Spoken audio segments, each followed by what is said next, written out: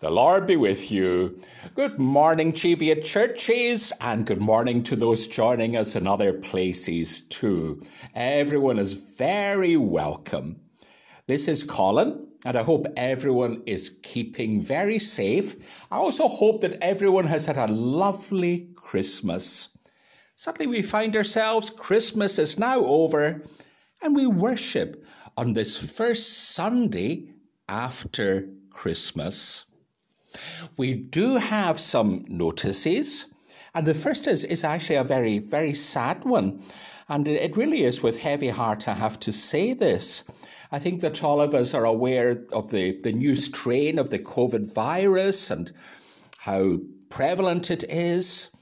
And because of that, and because of the new restrictions, we have decided to suspend in-person services. So there'll be no services at either Moorbattle or Yetton. And we don't want to put anyone at risk.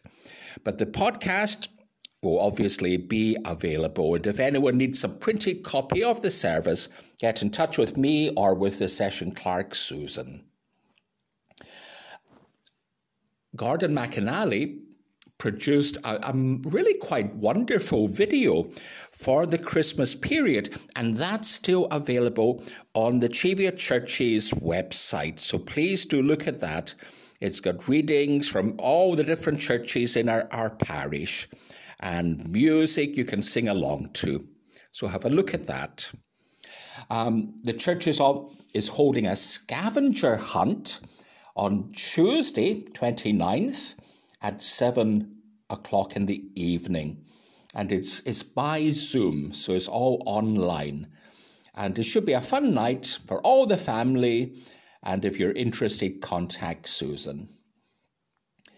The moderator of the General Assembly of the Church of Scotland, he's involved in a service on BBC One Scotland at 12:35 p.m. on New Year's Day. And I'd mentioned about sending sprigs of rosemary for an artwork, and that artwork will be revealed. And just to note, there's no vestry hour in Yetton this week. But remember to light your candles, even though Advent is now over. We continue to light our candles during these dark winter months and at 7 o'clock at night. We have our call to worship in our looking into 2021. May the God of hope be with us. In our lamenting the losses of 2020, may the God of peace be with us. In our celebrations of Christmas, may the God of joy be with us. In our caring for the world, may the God of love be with us. And in our living of life to all its fullness, may we know that God is with us. And we sing our first carol as 313. That's still a number of carols to sing yet this Christmas season. And this is See in Yonder Manger Low. And Heather and Gordon are, of course, helping out.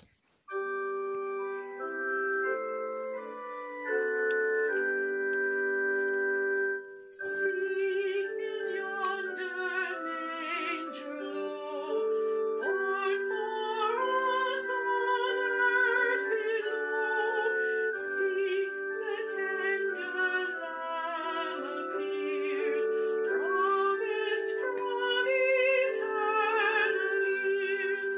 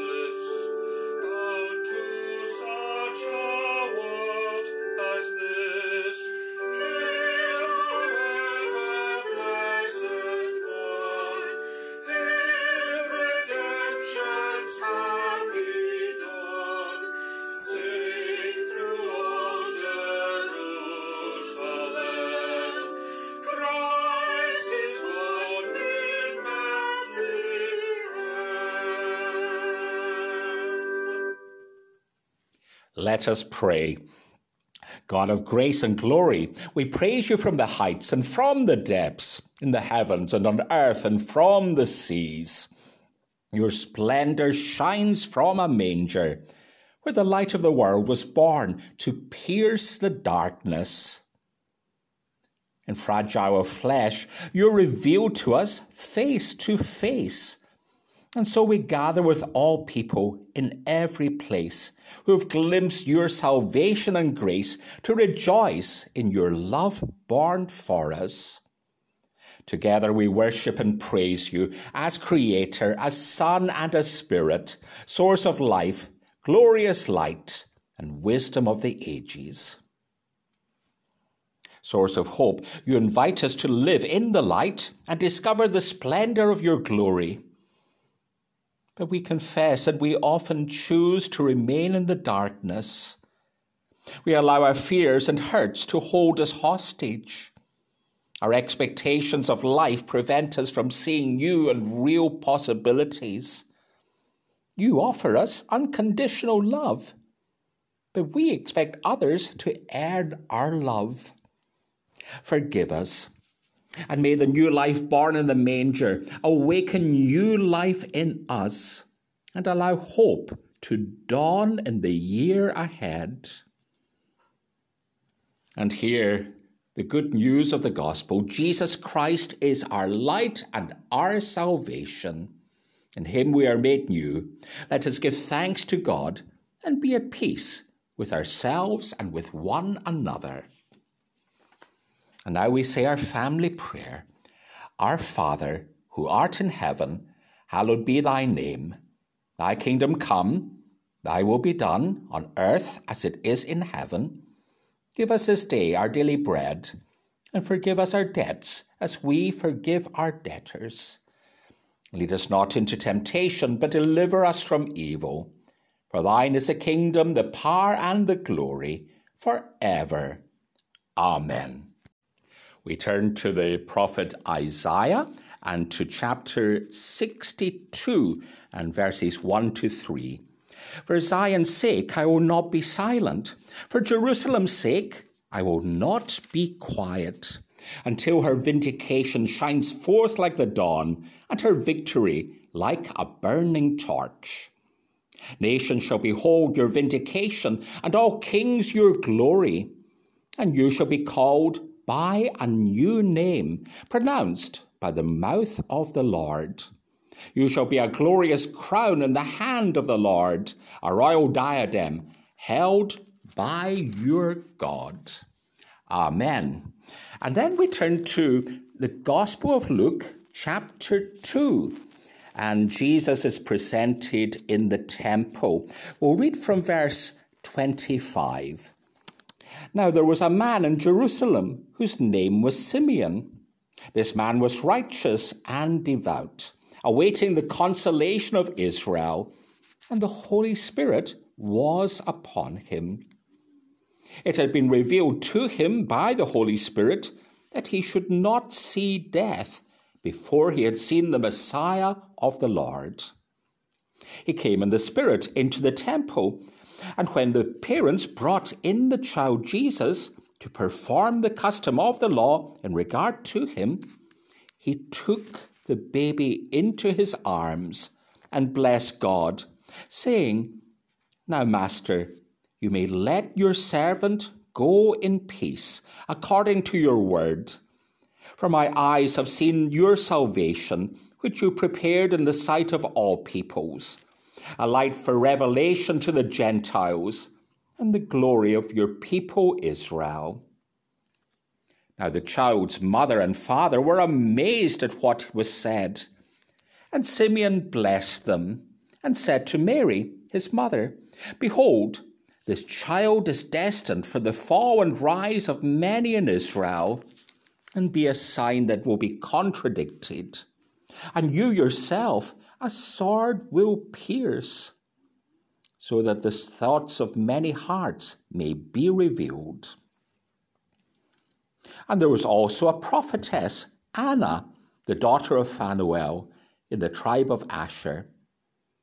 She was advanced in years, having lived 7 years with her husband after her marriage, and then as a widow until she was 84. She never left the temple, but worshipped night and day with fasting and with prayer. And coming forward at that very time, she gave thanks to God and spoke about the child to all who were waiting the redemption of Jerusalem.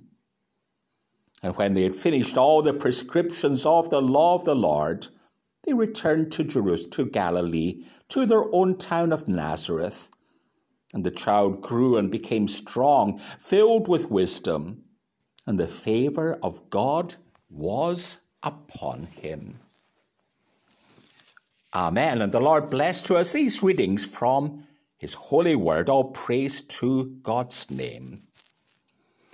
We're going to hear the next carol. It's actually a very old carol, one of the very traditional. It's Of the Father's Love Begotten, 319 in the hymn book.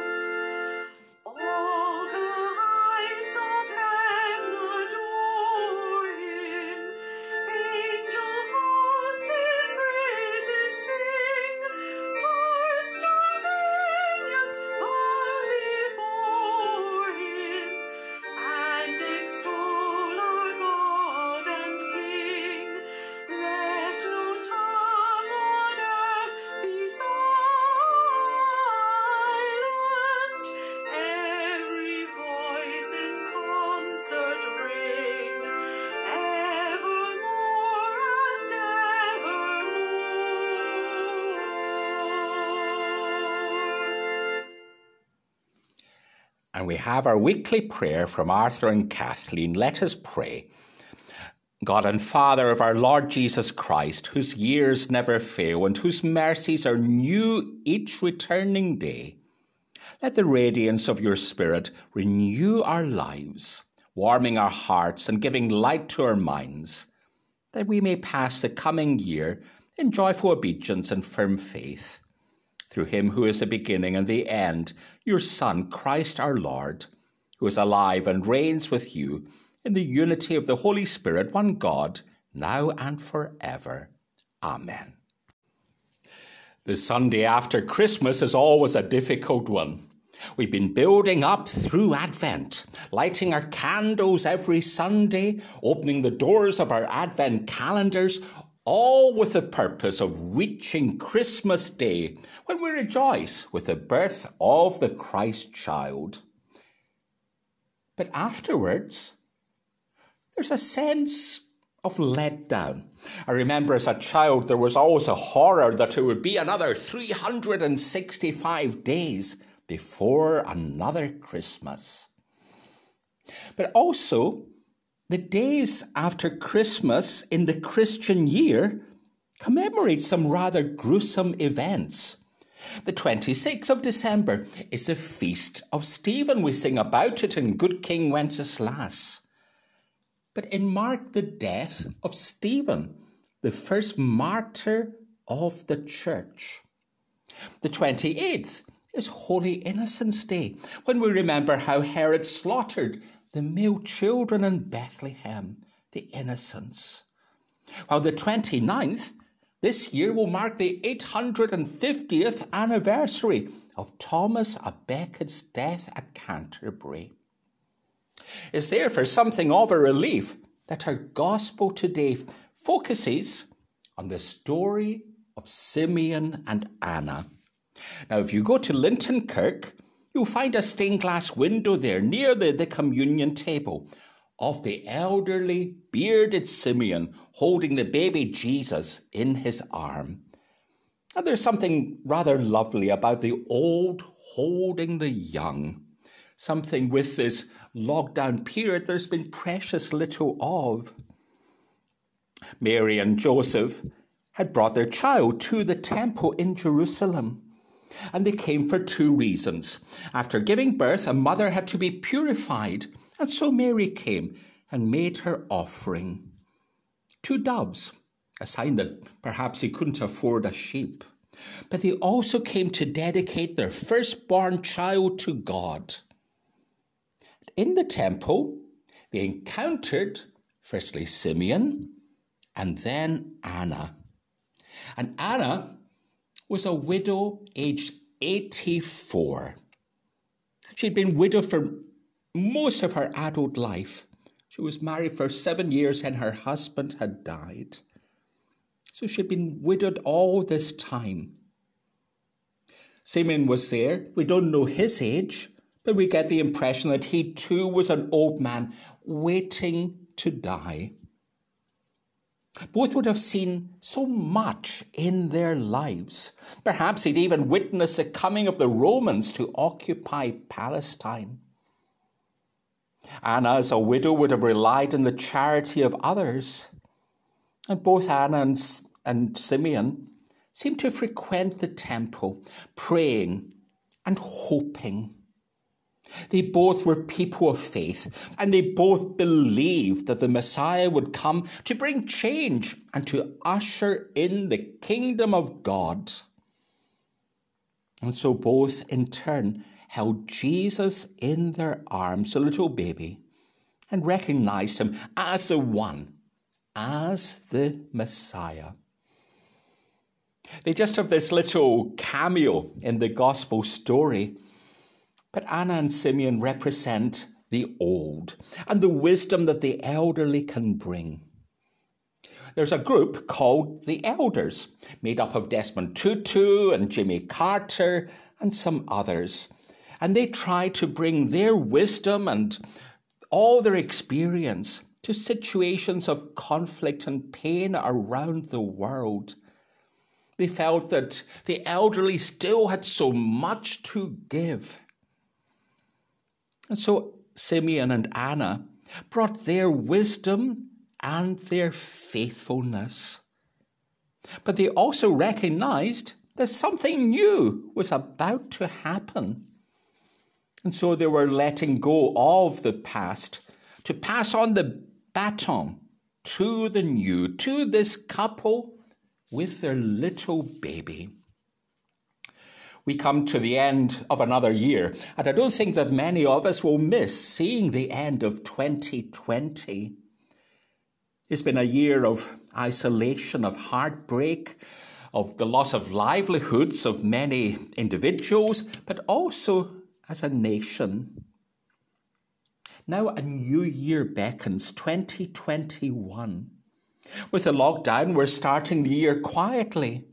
But I think with Anna and with Simeon, we can look into the future with hope and with faithfulness and hopefully with a little wisdom, ready to face changes that will inevitably come and to make transitions in the knowledge that we have a God who journeys with us, a God who has been faithful in the past, but a God who's ever beckoning us forward into a new tomorrow. In the name of the Father, the Son, and the Holy Spirit, one God. Amen. And we sing the carol, or we listen to it at least, 314, Child in a Manger.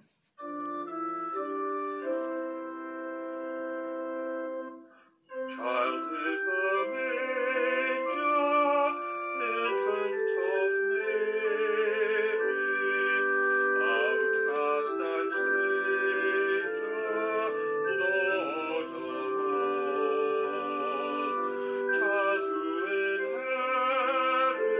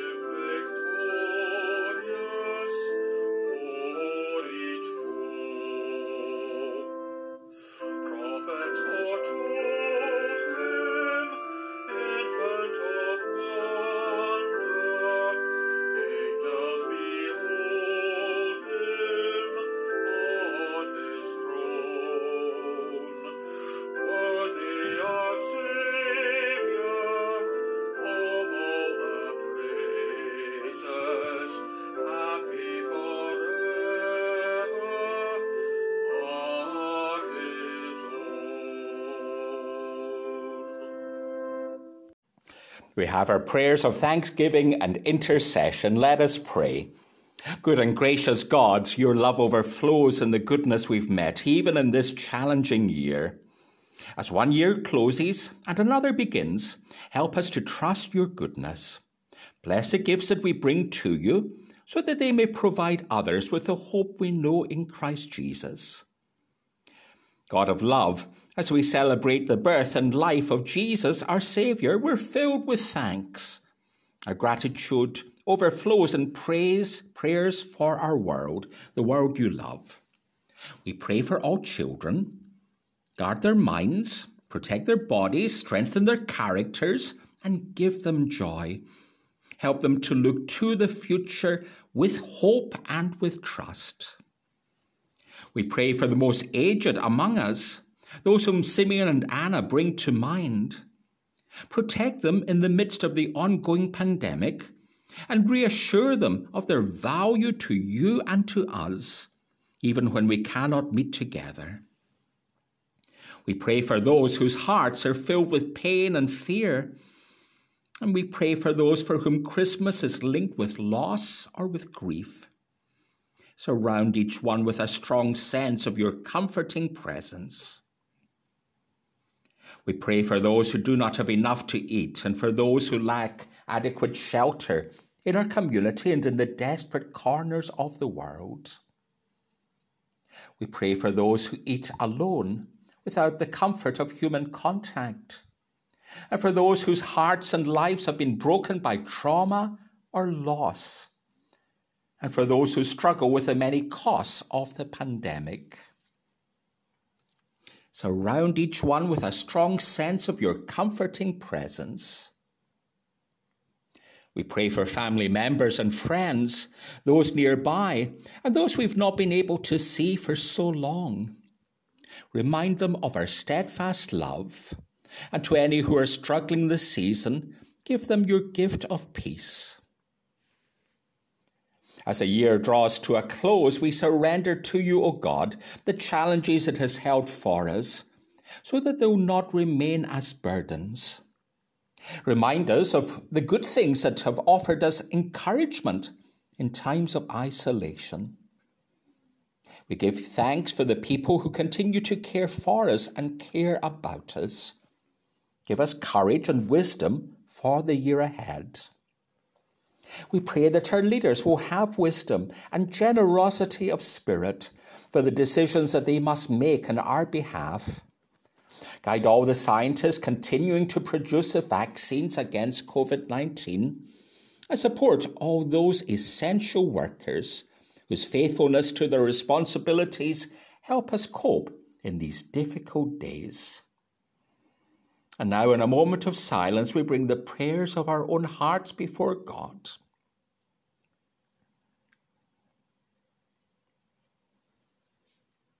Lord, hear these and all our prayers in Jesus' name. Amen. And we sang a very old carol of the Father's love begotten, and now we're going to sing quite a new one. It's one of the John Bell carols. It's 295 in the hymn book, and do look at the words because they're marvellous. And so, who would think that what was needed?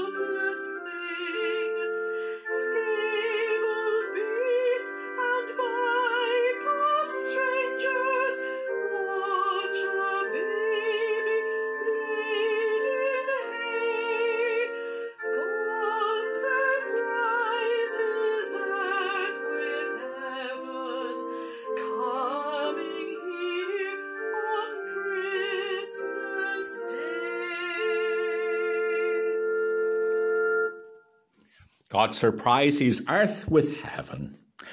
Let us have our benediction. Let us pray.